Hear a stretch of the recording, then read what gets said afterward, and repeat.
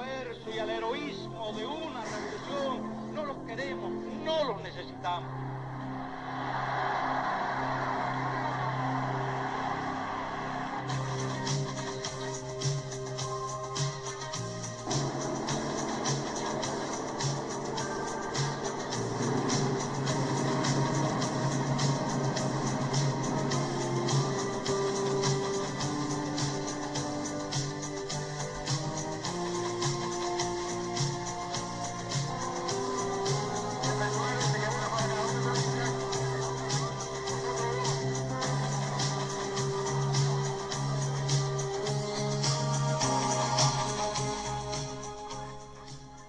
All right, what is going on, y'all? This is your man El Jamal coming through with another edition of Never Out of Bounds. Of course, this is the place where you can say what you want as long as you got them facts. I took a few extra days off just to kind of take a little mental break, get my mind right. I also wanted to do some more studying and get back to the drawing board on some new strategies on how I want to present some of this information, learning. Taking some time to do some more learning and everything as well. But today we got a pretty informative show, to say the least. We're going to get into a very deep topic, at least on the word on the street. We're also going to be covering the NBA Finals. Of course, congratulations to the Milwaukee Bucks for winning their first championship since the 70s. We will be briefly touching up on Richard Sherman in the word on the street segment as well. We are a little bit past the halfway point of the MLB season, so I wanted to go over some things there. We recently had a draft. We had the All-Star game all within about a week. So I wanted to kind of briefly touch up, at least on the draft, just go over briefly the All-Star game, but go into some other things such as some teams to look at, some players to look at, and just a couple general headlines as well going into the latter part of the baseball season. Also, just wanted to kind of air out kind of what the future well, at least the future projects are on the podcast and on the channel. So let's go ahead and just get into it, of course, with the word on the street. And I want to start today off with the issues that are going on in Cuba right now. And this was what kind of actually prompted me to kind of take this break, because at least for an extra week or so, I think it's been like at least almost a week, more days than usual between uploads. But I wanted to take a chance to kind of really not just figure out what's going on as of today, but because Cuba has had such a history, at least within the past 50 plus years, of what's been going on there with communism and Fidel Castro. I wanted to touch up on that. And also I had been learning a lot about intellectual or logical fallacies and trying to avoid those in my arguments as well. So, when I say this, you can say what you want as long as you got them facts. I mean it. Don't get me wrong. I mean, sometimes we might interpret these facts and we might have a reaction to it. But it's clear that regardless of where we stand with this, that we come at least with the facts, and we hey, whatever we feel or whatever reaction we get from the actual facts, that's whatever. But we have to know exactly what's going on first. Okay, that's my disclaimer going into not just this story, but my plan for the next city, especially these broader, more geopolitical or political, global topics. This is I learned about the fallacy, the antidotal fallacies, and just how to avoid those, what they are, and the fallacy, pretty much. In layman's terms, it's just something that's like people will go along with as general knowledge, even though it can be debunked. And I'm just using layman's terms. This probably isn't the exact best way to do it, but pretty much is what I for me, a fallacy, particularly for me, is something that you put you put extra emphasis on, maybe not necessarily facts, but more so emotions, or like I said, an anecdotal fallacy would be an example personal to just you to claim a point. Okay, so pretty much I want to avoid those. I want to make sure all the facts are presented clearly, and then I'll say what my stand is going to be. That's pretty much my heads up to you guys. Again, just want to make this make this as different of a platform as possible. This is not supposed to be run of the mill. This is not supposed to be Kevin Samuels. This is not Larry Elder. This is not anybody on the left. This is not anybody on the right. This is El Jamal, and I'm not even actually coming at you from the middle. I'm coming at you from a completely different angle to begin with, straight at you. So let's get on into it. Like I said, without further ado, hello, good morning, good Friday. And like I said, riots have been flaring up in Cuba for the past few weeks now as the nation deals with massive food and medical supply shortages. This is one of the largest in about 30 years. Now, 136 people, probably more at this point, particularly activists and journalists, have been arrested so far. And for decades, Cuba's government has really, kind of singled out these people for speaking out and trying to, increase the attention on what's going on there, or at least increase the activity amongst the people to question what's going on in the government. So again, most of the people that are locked up right now are the journalists, are the activists, but there are many people, that are, being locked up for this as well. Now, let's talk a little bit more about Cuba. Now, again, we're going to get more into some more history in just a second. But what has been going on in Cuba? Well, its economy has shrunk 11% since last year. This is the biggest hit the economy has taken since 1990, when the Soviet Union fell. And what's ironic about the fall of the Soviet Union was because, well, that was one of the biggest backers of Cuba. And so went the Soviet Union, that would go Cuba. We've also had rising global food prices. That's put the Cubans at a disadvantage, and also their devalued currency. Now let's talk about the current state of U.S.-Cuba relations. Now this is according to the U.S. State Department. This is a quote directly from the website. The U.S. seeks a stable, prosperous, and free Cuban country for the Cuban people. The U.S. pursues limited engagement with Cuba that advances our national interests and empowers the Cuban people while restricting economic practices that disproportionately benefit the Cuban government or its military, intelligence, or security agencies at the expense of the Cuban people. Now, on the surface, that might seem, like a diplomatic plea, or however. But on the surface, this is the fact. But again, this is kind of my reaction to that. I personally feel like it's double talk. Now, again, it seems to me that the U.S. does want Cuba to be to be free, quote unquote, and prosperous, stable, so on and so forth. But when it starts to say that they don't want, any economic practices to benefit the government or its military, of course, or like I said, its security, at the expense of the people. Now, what that means is, if I'm wrong, hey, I'm wrong. We can break this down later. This is why we, keep learning and keep, breaking things down. But, at the expense of the people, what I hear is, you don't necessarily want Cuba to fund itself and to create its own power. I feel like you want Cuba to be free. They want Cuba to be free, but they more so want it to be free as a satellite of the U.S., more so like America Samoa, more like Puerto Rico, more like the U.S. Virgin Islands. That's what I see here. If Cuba wants to be a satellite nation, then they have all right to do whatever they want to do. But since they want to be independent and they have the nerve to be, again, communist, which we'll get more to in a second, the U.S. is saying, well, look, we don't support anything that helps develop that cause, develops your government, to develop your self-sustainability. Again, if they want to be a satellite state like Puerto Rico, that's what I feel the U.S. is all for. Now, with, this downturn in the economy, you'd think there'd be a large unemployment rate. I think that there is. Puerto Rico only gives us a 3.8 unemployment rate. I think is much higher than that if you think about, some of the losses that they've had in their economy. But again, they don't necessarily, in these type of countries, these communist, more driven countries, they don't really produce those facts. It's almost as though nobody is jobless and nobody is in poverty. That's what they would like for you to believe.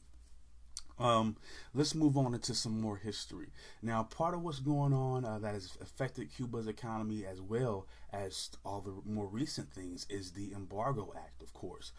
It was passed in 1960 under, I don't want to say Kennedy. I think it was the guy, it was Eisenhower, the president right before him. I believe that was Eisenhower. This prevented U.S. citizens from traveling to the country and prevented businesses and their foreign subsidiaries from doing any work there. Despite the embargo, the U.S. claims to provide $200 million in agricultural products.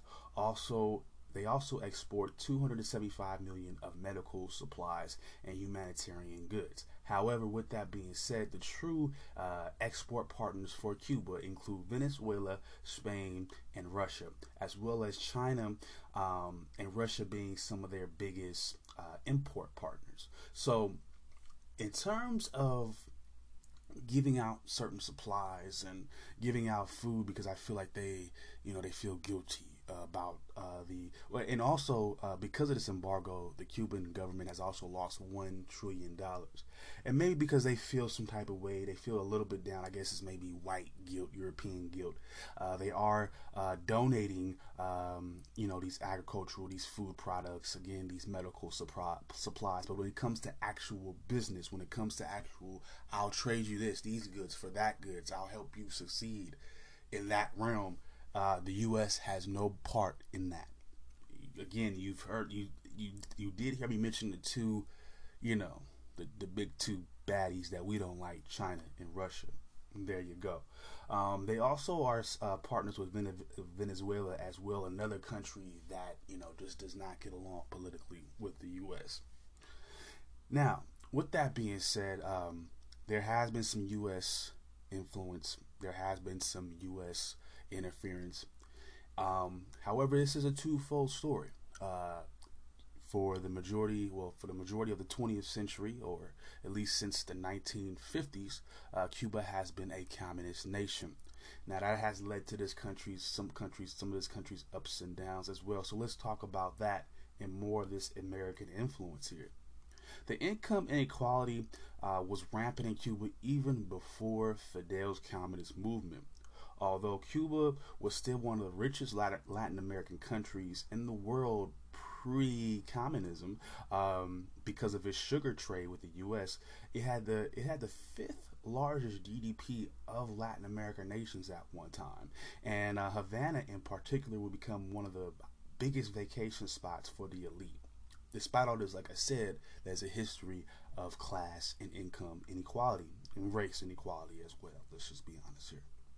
Many of Cuba's leaders, were linked to all types of corruption, including manipulation of the national sugar market. However, Fulgencio Batista, backed by his U.S.-supported coup in 1952, would take it to the max. With organized crime, aka mafia affiliations, he embezzled from illegal gambling, also the lottery revenues. The police corruption was rampant as well. They were beating people in the streets, flat out robbing people. We're talking about the police here. Now again, you notice I said U.S. backed coup. Yes. And before we get into, the U.S., let me just say it like it is. The U.S. not only backed Fulgencio's coup in 1952, they would also send CIA operatives to operate on behalf of Fidel Castro in his movement as well. And the biggest thing I was trying to figure out in my head was, why would you fight on both sides? But I think it's clear that the U.S. would rather have a destabilized Cuba than a communist, or really just a outright, satellite. They rather destabilize it and take control in their own way. They try to use the mafia to do that. They try to use Batista to do that. It did not work. Fidel Castro and his Communist Party were Batista's ultimate opponent. Originally first starting with attacks on military barracks with small rebel groups, Castro's conflict would culminate with the takeover of the city of Santa Clara in 1958, forcing Batista to flee to the Dominican Republic. Castro would seize all private businesses for the government, and U.S. oil companies would refuse to sell Soviet oil. Would refuse to sell Soviet oil within Cuban borders. As you know, of course, as a U.S. subsidiary working in Cuba, they did not want to sell Soviet oil, and Castro would take all those companies over. What happened is he took away all the people with the business expertise, because again, he didn't really own those businesses. Those were the U.S. subsidiaries. So when they were under state control, they failed to really produce any type of profit. That's what happens. Cuba's government would see see some more assets, but will lose out on their investments. Like I said, when these heads of these companies, the experts on knowing how to do this stuff, they would begin to leave. After the revolution, Fidel will become closely linked with the USSR in terms of military supplies, weapons, and of course cash. Now, with that being said, in the beginning, I will say, well, in some cases, Castro, he's a really enigmatic character. He's done some good things, and he's also done some very, very atrocious things. Now, I do believe he believed in some social equality. He sent troops to fight on behalf of the African nation of Angola. There seemed to be no racism or colorism at times in his appointments of certain heads or leaders, other leaders. However, and he did at one time increase freedoms for the press. However, political assassinations and arbitrary incarcerations just would be rampant in his time as well, and and same thing with torturings, kidnappings, killings of people. Again, just killings of those, not just necessarily of those in the political sphere, but just groups of people who were against him as well. 10% of the population would flee from 1959 to 1993. Hence that big Cuban Miami phase that we would have in the 80s in inspiring movies such as Scarface. Again, just to kind of bring it back to a kind of just a pop culture reference, if you guys remembering The Godfather 2, or if you guys ever played that game, you know how that game starts off. You guys are in Cuba fighting off the Cubans. You travel back to Cuba and you have to assassinate Fidel Castro. So it's crazy. Again, you had U.S. operatives working on both sides, and for what it's worth, you had Fidel kind of burning the candle on both ends, and it didn't work as well. They, despite reaching a economic peak between the 70s and the 80s, things will go down south quickly, beginning with the collapse of the collapse of the USSR. But before that, they would actually sever ties. Cuba would suffer a 35% economic decline from 1989 to 1993, losing 80% of their trading partners. Global sugar prices also went down as well, and that was, of course, one of Cuba's chief imports. And that market didn't get right till almost the mid-90s. And up to 2 years ago, the wages will range from $17 to $30 a month, for a regular job. So it's just now starting to come around the corner. They just now started to allow people to work in private industries, or do taxi work for themselves. It's not a government-run business. You can be an independent plumber, independent contractor. Those type of things are allowed again. So with that being said, you have your U.S. influence. You have a history of U.S. involvement, whether it be with an actual coup in the 50s or using CIA operatives to operate on both sides to destabilize Cuba's economy, destabilize Cuba's, infrastructure. And in a lot of ways, they succeeded. But with that also being said, they were aided in a lot of ways by and corrupt generals, corrupt leaders. Again, like I said, Castro wanted to control every aspect of business. He wanted to make it state controlled, and this is the argument between communism and, of course, the free market capitalism. And again, all these governments, and again, they all sound good on paper, but in practicality, when you see them in work, again, in reality, it's always a little bit different than what they said it would be. Even in the terms of the free market enterprise, we know about the unemployment rates all over the country, so we have our issues as well. So I don't want to sound like Trump in this case, but it is two sides to blame, unfortunately, in this situation. The U.S., who was looking to destabilize Cuba the entire time, and is probably still looking to do so. And you had you could outright say it, a corrupt government that just lacked certain fortitudes in terms of business acumen, and in terms of keeping the infrastructure together. And so therefore, he was, therefore financially, the country would fall off, because again, it was a big partner with the Soviet Union. It was getting their biggest, their economic growth was pretty much stimulated by what they would get from the USSR. And when you're not able to really fend for yourself, when things happen, such as a collapse, you're asked out. And Cuba still hasn't gotten right. And that's just the unfortunate situation we are in with them. And I wish them all the best. I pray for them. I hope they find some type of way to truly be free. And maybe, all these forms of government sound great on paper. It's just in practice that they always seem to fail. Maybe they might want to blend some elements of communism or socialism with some free market values. Is it possible to do so? Yes. America does it all the time on the low. They just don't tell you that. They just have you arguing over free market and socialism and what's wrong between those two, while they pretty much use a blend of both. That's just the way it is. But we're gonna seize that for now. That is the drama in Cuba. Like I said, hopefully they get things together. Any updates in terms of what they decide to do with a leader or any improvements there, we will be talking about that. But for now, Cuba has a lot of issues, unfortunately. All right, y'all. Let's move on. Let's talk a little bit about your boy Richard Sherman.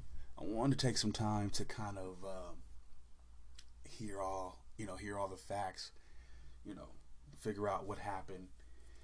And we all know. Well, for those of you who don't know, of course, last week he had a DUI. I think he suffered some minor injuries, and I think he was. I don't want to say he was necessarily on the run from the cops, but I'm pretty sure they were interested in trying to see what's up with dude. And he ends up going, I believe this is his wife still. They're still married.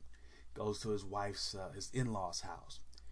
And he's banging on the door, talking about come through for me, let me in. And apparently, he's getting charged, where he was charged with some domestic burglary. Not domestic abuse. He didn't hit nobody. He didn't really harm anybody. But he got into a situation and he had a breakdown. And I guess he caught himself reaching out for them. And man, that is the wrong way to do it. But I'm telling you, what I'm going to say is this. I'm not going to judge him as a person. I'm not going to judge his situation. But I am going to say this. Alcohol ain't for everybody. It's not for everybody. I mean, if you gotta bang on doors, if you can't control your driving, you're hitting people, you're banging on doors 3 in the morning, let me in, come through, it's not for you. That's all I'm gonna say. No judgment on Richard Sherman, but the drink is not for you. Maybe you need a blunt, okay? Maybe you need a pipe and some trees, and get you a little grinder and wake up in the morning, smoke a little bit. You know what I'm saying? Go about your business. maybe a wine, maybe a beer, but whatever had you going out like that, that ain't worth it. Richard Sherman gotta be glad he's a football player. Because if it was any other black guy, intoxicated, you done already had a hit and run, now you banging on these people's house in not a black neighborhood and it's not a black family, they could have shot your ass. You know they would have felt justified to do so. So I'm just gonna keep it lit with y'all. Drinking ain't for everybody. No judgment really passed on him. I understand, people go through things. People use alcohol as an escape sometimes, and that's a very dangerous thing to do because you really can't escape yourself. He's gonna have to, whatever situation drove him down to get drunk like that, he's gonna have to address what that was, because if he doesn't, he's liable to do that type of shit again. So, again, he got the money. Maybe he can reach out and be one of those guys that go to therapy, or reach out to his family or something, I don't necessarily believe in therapy necessarily. I think family can be therapy. I don't understand the point of people going to people they don't know and spending hella money and talking to them about shit that they can talk to their dad or their mom about for free. I don't get that. But Richard, I ain't got no judgment against you, brother. You might not want to drink all the time. Maybe get you some wine or something, some Merlot and some trees or something, because that ain't, man. If you was any other black guy, it might have been a rap for you. That's all I'm gonna say. If you was anywhere, maybe if you was down south, they might would have tried it. I'm just saying, God, as a black person, you gotta be careful how you take these reactions. You can't be flying off the handles. You can't be. It's just the way that it is. I'm not trying to be that, but y'all be 6'2" plus and be black and start yelling and cussing and being all type of violent to people. See what happened. Somebody gonna call the police on you instant. What is this, man? That's all I'm gonna say about that. All right, y'all. I'm gonna take a quick break, and when we come back, we'll be getting into some sports. Like I said, I'm gonna be breaking down the NBA Finals. We have a couple things to talk about from the NBA as well, and I want to break down some baseball with you. We are in the second half, pretty much, of the season, and I want to break down some things there. So I'll be right back, y'all. Yo, you ain't got enough calcium to have a bone to pick with me. Like a crazy, I choke a nigga out with his own gi on me. Fuck, they over Italian, I chop your head off and wear your skull like style for a medallion posse. I'm the one with the $1 million smile and $3 to my name. Putting black eyes in the game like Mad Scammer. Diabetic MCs must think shit is sweet. These venomous techniques, I leave heat. A nigga got to have it in these streets. Bubbled IGS on 18 with beat. Screaming, I'll make you famous. Write my rhymes in alien and battle niggas in sign language. Cowards make a little cheese and enlarge artificially. Like Pamela Anderson Lee's double D. Please, I'm banging from Belize to Tel Aviv in the Red Sea. Racing Saddam Hussein on Kawasaki jet ski. Born cold in my nuts. I don't give a fuck. Spit some shit so nasty it'll make little Kim blush. Alright, y'all, we back. Let's talk about the NBA Finals real quick. Let's break down some NBA news for a little while. So the Bucks, they get it done in Game 6. Congratulations to them. 123-119 was the final score against the Phoenix Suns. In that game, Giannis, just another remarkable game. 32 points, 6 assists, 9 rebounds. Just stayed consistent throughout the entire series. Devin Booker would score more than him, but again, he got the W's, which counted. Chris Middleton would have 29 points, 5 assists, and 7 rebounds. And Drew Holiday would get 14 points and 6 assists. He made some great plays throughout the series. I think one of them was the biggest one, I believe. I believe it was Game 5. He had the strip, and it led to him with the alley-oop. It led to him performing that alley-oop on the other end. I believe that was with Giannis as well. And, this whole series, well, let's talk about the Suns real quick. In Game 6, Booker would score 40 again, the highest score, but he would have a really poor second half, particularly in the fourth quarter. Just couldn't rise to the occasion. And I know a lot of people are going to tell me he's trash or something like that, but we can be honest with you. You tripping. You're being a little bit too heavy-handed on the man. 40 points, 2 out of finals, and he's not LeBron. Cut him some slack. He's solid. He's just never been this deep. And the pressure got to bruh, and I mean, again, he's a shooter. He's a pure, he's the new age. I mean, this is what they do. The thing about being a shooter is, like anything else, you go hot and cold. Nobody is Steph and nobody is Clay. Those are the only two automatic motherfuckers I done seen that can just throw up shots and just make them. It don't matter what quarter, don't matter what the pressure is, don't matter what the circumstances are. They go out there and they make buckets. Dame can't even do that as much as they can. He can do it to an extent, but even he'll have a moment like in Game 6 with the Nuggets where he's not there. So is he trash? Nah, he'll be back better than ever, and y'all don't want to see him in the playoffs. He's scoring 40 points a game. That's ridiculous. He's just going to be more confident. He's going to be knowing that he got maybe 1 year left to Chris Paul, who had 21 points, 11 assists. He had DeAndre Ayton there putting up a double-double as well. So this team is going to be back. I think this team has what it takes. I think they can beat the Lakers again. I think they could beat a lot of teams in the West right now. And as far as the Bucks, I mean, Giannis is one of the best right now. Let's talk about some takeaways from the game. The Suns outscored Milwaukee. The Suns would outscore Milwaukee 43-24. I'm sorry, Milwaukee would score outscore the Suns 43-24 in the second half. It just kind of went back and forth a little bit. Like there'd be times where it looked like the Suns could dominate, then the Bucks would take it back. But in the second half, with Booker kind of just falling off a little bit, when it came down to it, the Bucks just made the shots that counted. Is Giannis a legend in the making? I think so.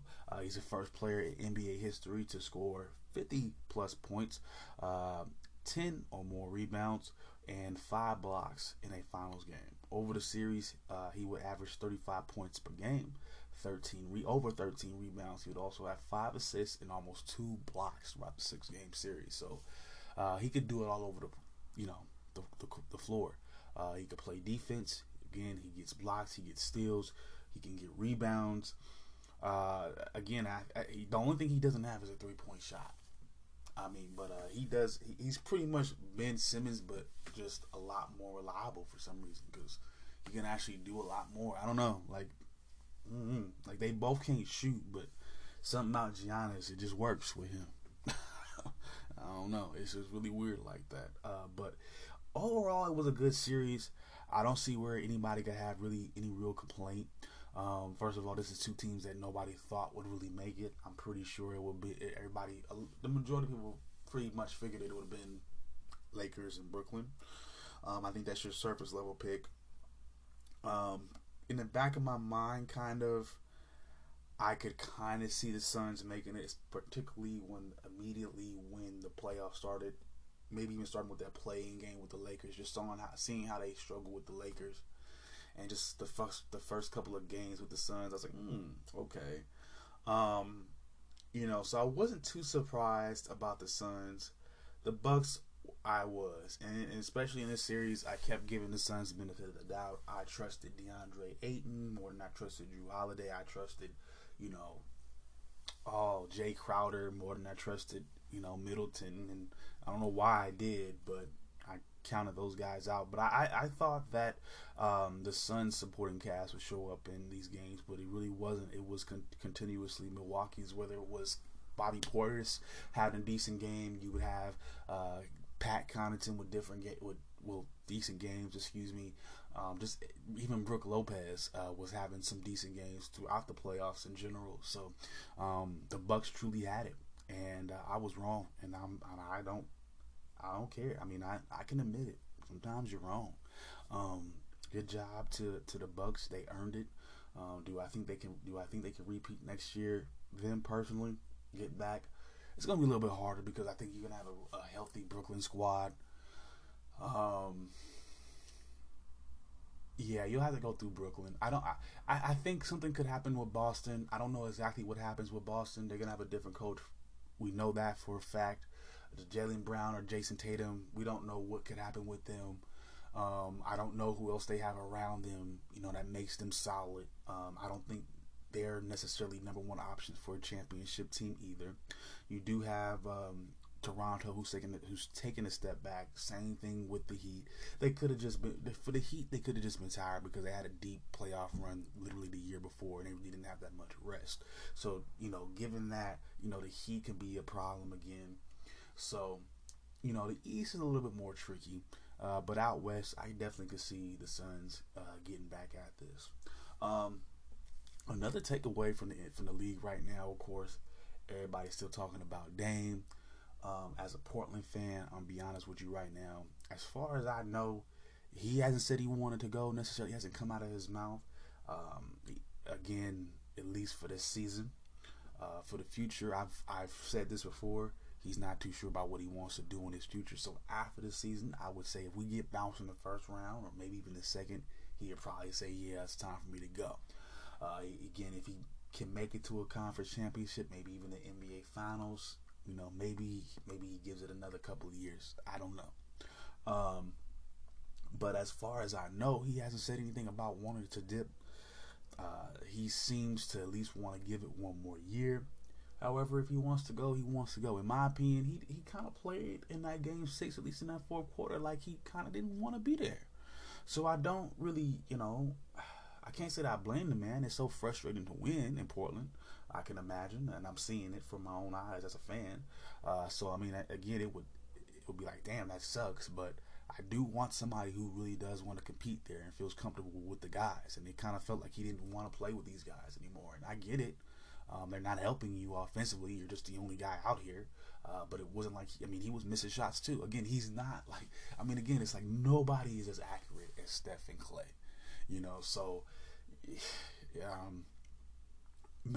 I think because of that, I think a lot of these teams may have to take more of a Bucks approach. Maybe you have somebody, maybe one or two people who can attack the paint, who can get buckets regardless of how they get them. They don't have to rely on shooting. It's like, so for so many seasons, especially with somebody like LeBron, where we've had this mentality where, let's just give the ball to somebody like LeBron and have everybody else be the shooters. Well, how about we have one or two shooters, since that's the way of the game right now, and have everybody else attack the basket? Let's do it opposite. I don't know. Something has to change for Portland. I still in the feeling as if they do stick with the McCollum and the CJ and Dame, two hot guard tandem a la Golden State. They gotta get like a dominant power forward or small forward. So, I'm not mad at Dame. Whatever his decision is, he's a grown-ass man. And this is just basketball. Okay, this is going to give you something to talk about, but again, it really got no bearing on my day-to-day existence, okay?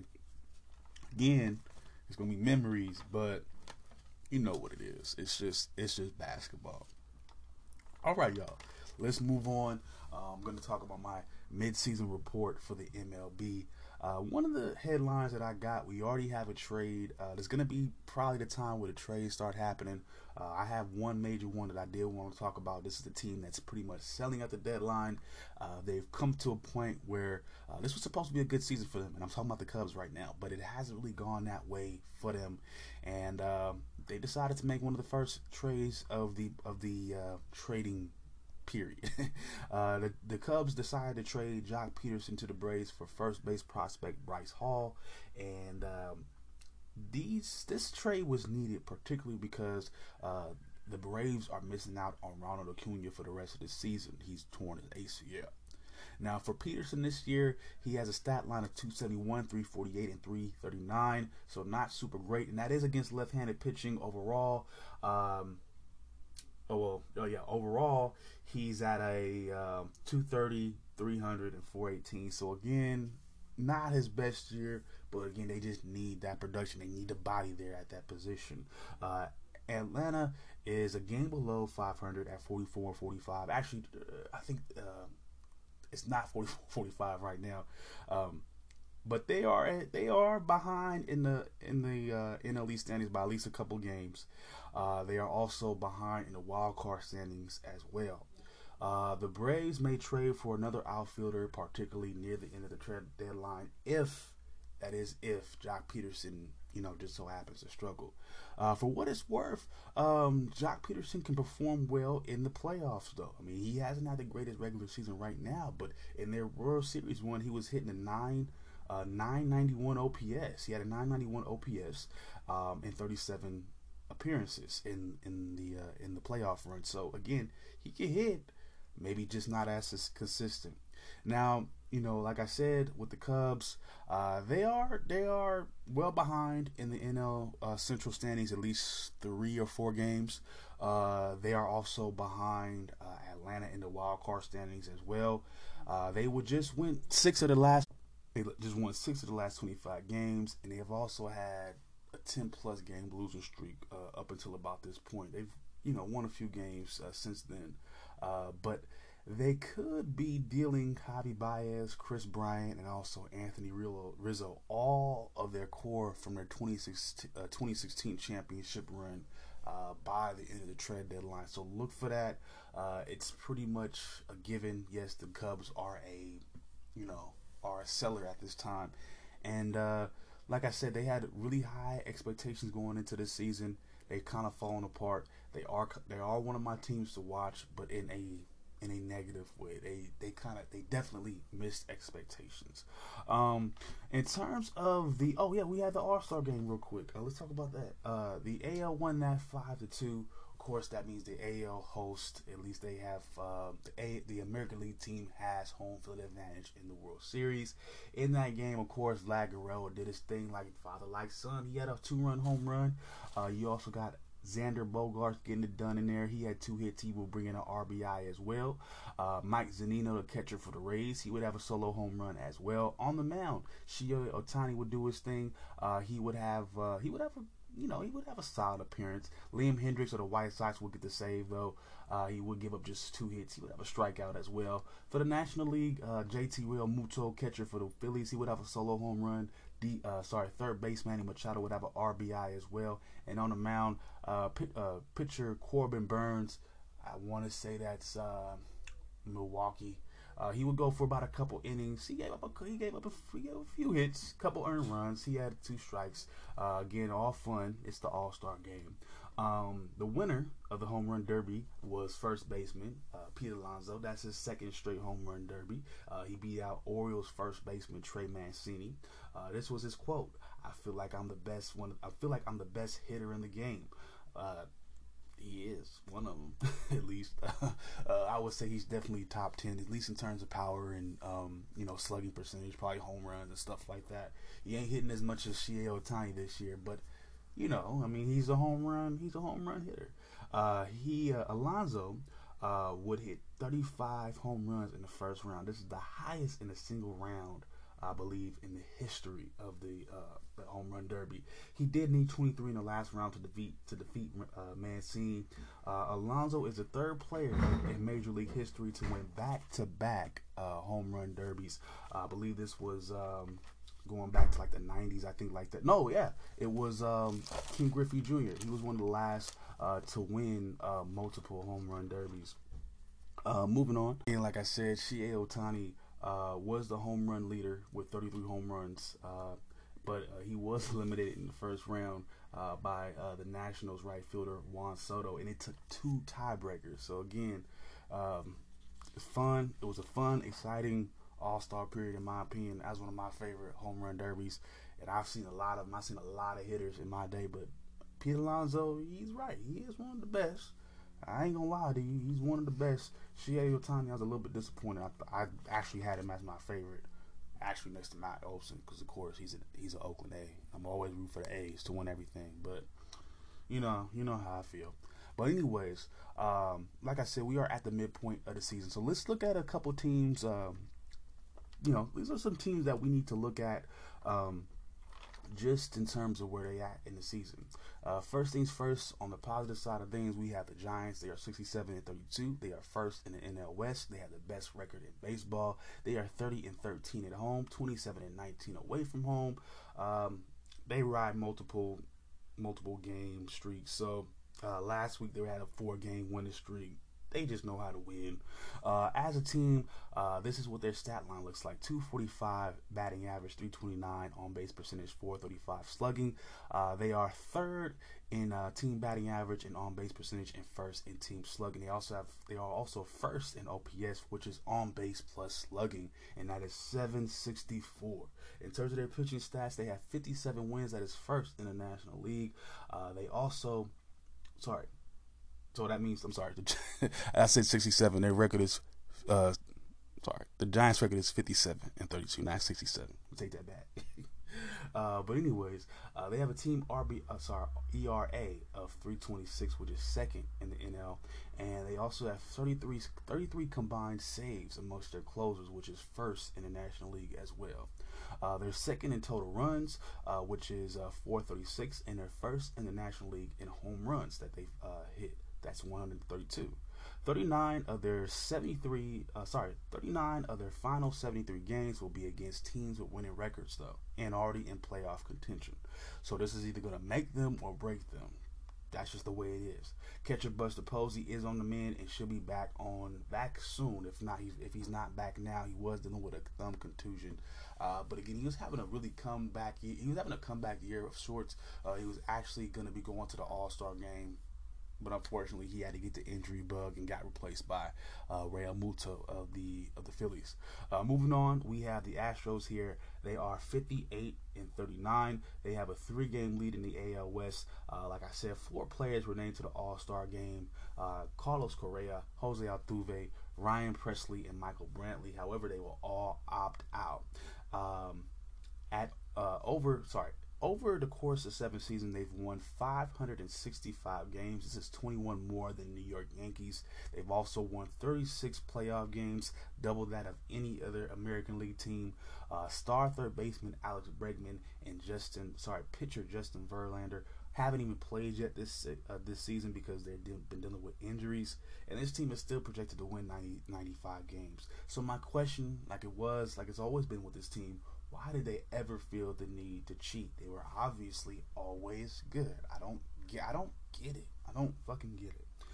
Anyways, we're going to look at the Cardinals. This is a team that's actually underachieved. They missed expectations. Currently, they're 49-48. They are third in the NL Central. I think at this point, like the Cubs, about 4 or 5 games back, they've had some wins recently. They do have a bright spot with their pitchers.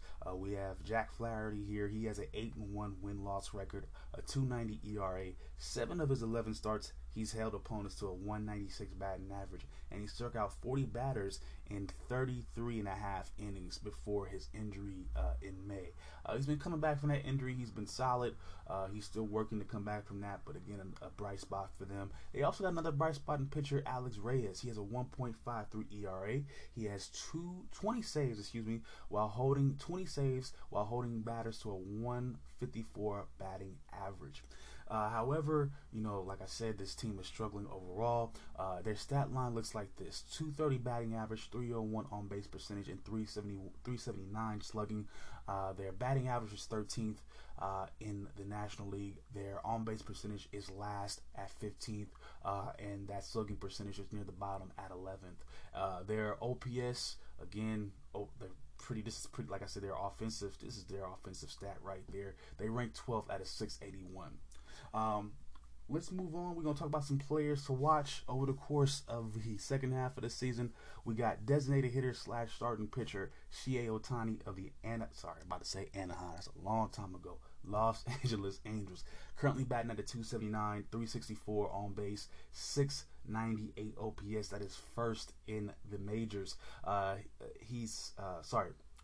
698 slugging percentage. That is first in the majors. He's actually second in OPS, which is a 1.062, and he has a 178 OPS plus. He has 65 runs on the year, 70 RBIs, which is first in the MLB as well, and like I said, 33 home runs. In terms of his pitching, he has a really solid record here: 4-1 win and loss record, 87 strikeouts, 3.49 ERA. He has a 1.26 WHIP.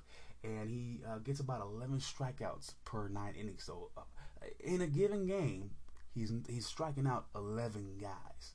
That's good. Up next, we're going to talk about Vlad Guerrero Jr., first baseman of the Blue Jays. His father played right field. Again, he's playing in the infield, but again, he hits good like his father. 332 batting average. That is the best in the league, just like his on base percentage at 430. I believe he draws the second most walks in the league, next to Max Muncy of the Dodgers as well. Don't hold me to that though. But he's up there in walks. I definitely know he's up there. I don't know exactly where he places, but he's second in slugging percentage at a 658, and he's first in OPS. Again, his offense is on fire. 1.089 OPS. He has 68 runs on the year. I believe that leads the league. He has 28 home runs, and he has first in RBIs with 75. We're also going to go back to the mound. We're going to take a look at Jacob deGrom for the New York Mets. He's currently 7-2 on the year. He has a 1.08 ERA, which is first in the MLB. He also is first in WHIP. So this is walks and hits per 9 innings. So he's not even giving up a hit or a walk for a whole game. He barely gives up a hit, not even one. Most games he's not giving up a hit or a walk. That's what it is. That's baseball. He's only given up a 126 batting average. I believe that's first in the league as well. Before we wrap everything up, I did want to take a look at the draft. We did have that recently as well. We're going to take a look at a few teams, and we're going to talk about some of their grades and some of their best picks of the draft as well. A couple teams that did perform really well, surprisingly, would be the Pittsburgh Pirates. They've been a struggling team as of lately in terms of their record, but they drafted, at least this year, they drafted pretty well. In the first round, they drafted Henry Davis out of Louisville. He had a stat line of 370, 482, and 663 with 15 home runs last year for the Cardinals and also 10 stolen bases.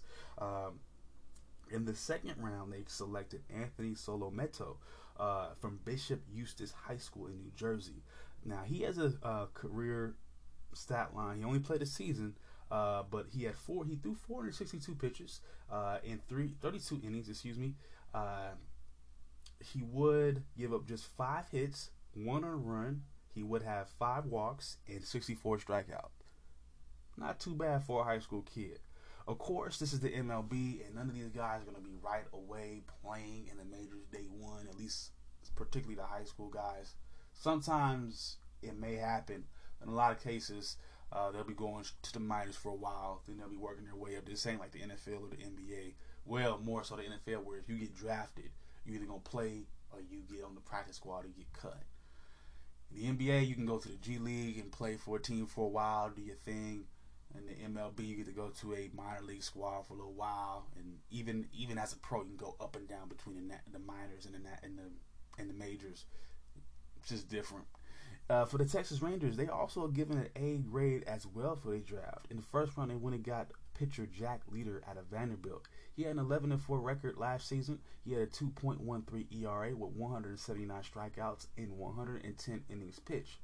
He led Vandy to the finals of the College World Series as well. They also selected Anthony Zovala in the second round out of Oregon.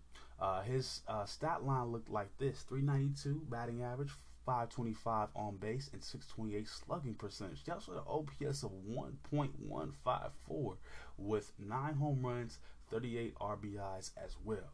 Let's take a look at my teams close to me, the Bay teams, starting with the A's. They were ranked an A- by Bleacher Report. In the first round, they picked up shortstop Max Muncy, not to be confused with the LA Dodger Max Muncy at first base. He's out of the one that we got is from Thousand Oaks High School. Actually, we drafted Max Muncy as well back in the day. In his last year in high school, he had a 321 batting average, a 424 on base, and a 428 slugging percentage with an 853 OPS. He had 9 hits, 3 RBIs, 8 runs, and 3 doubles. In the second round, we picked up third baseman Zach Geloff out of Virginia. He led his team in hits with 81. He would have 50 runs as well that would lead Virginia, and he also led the team in doubles with 18. In the postseason, he batted a 391 batting average with a 2. He had a 391 batting average with 2 home runs, and he had scored 11 runs as well. He has a career batting average of 316. So the boy can hit, he can get on base, I like it. He could turn a regular hit into a double. He hits when it's clutch time. I think the A's did pretty good as well. Let's move on to the Giants. They got a B plus in the first round. They picked up pitcher Will Bednar, 2021, and I think he came from Mississippi. Ooh, I want to say Mississippi State. I feel like he's an SEC school. Do not hold me to that. In 2021, he had a 9-1 win-and-loss record.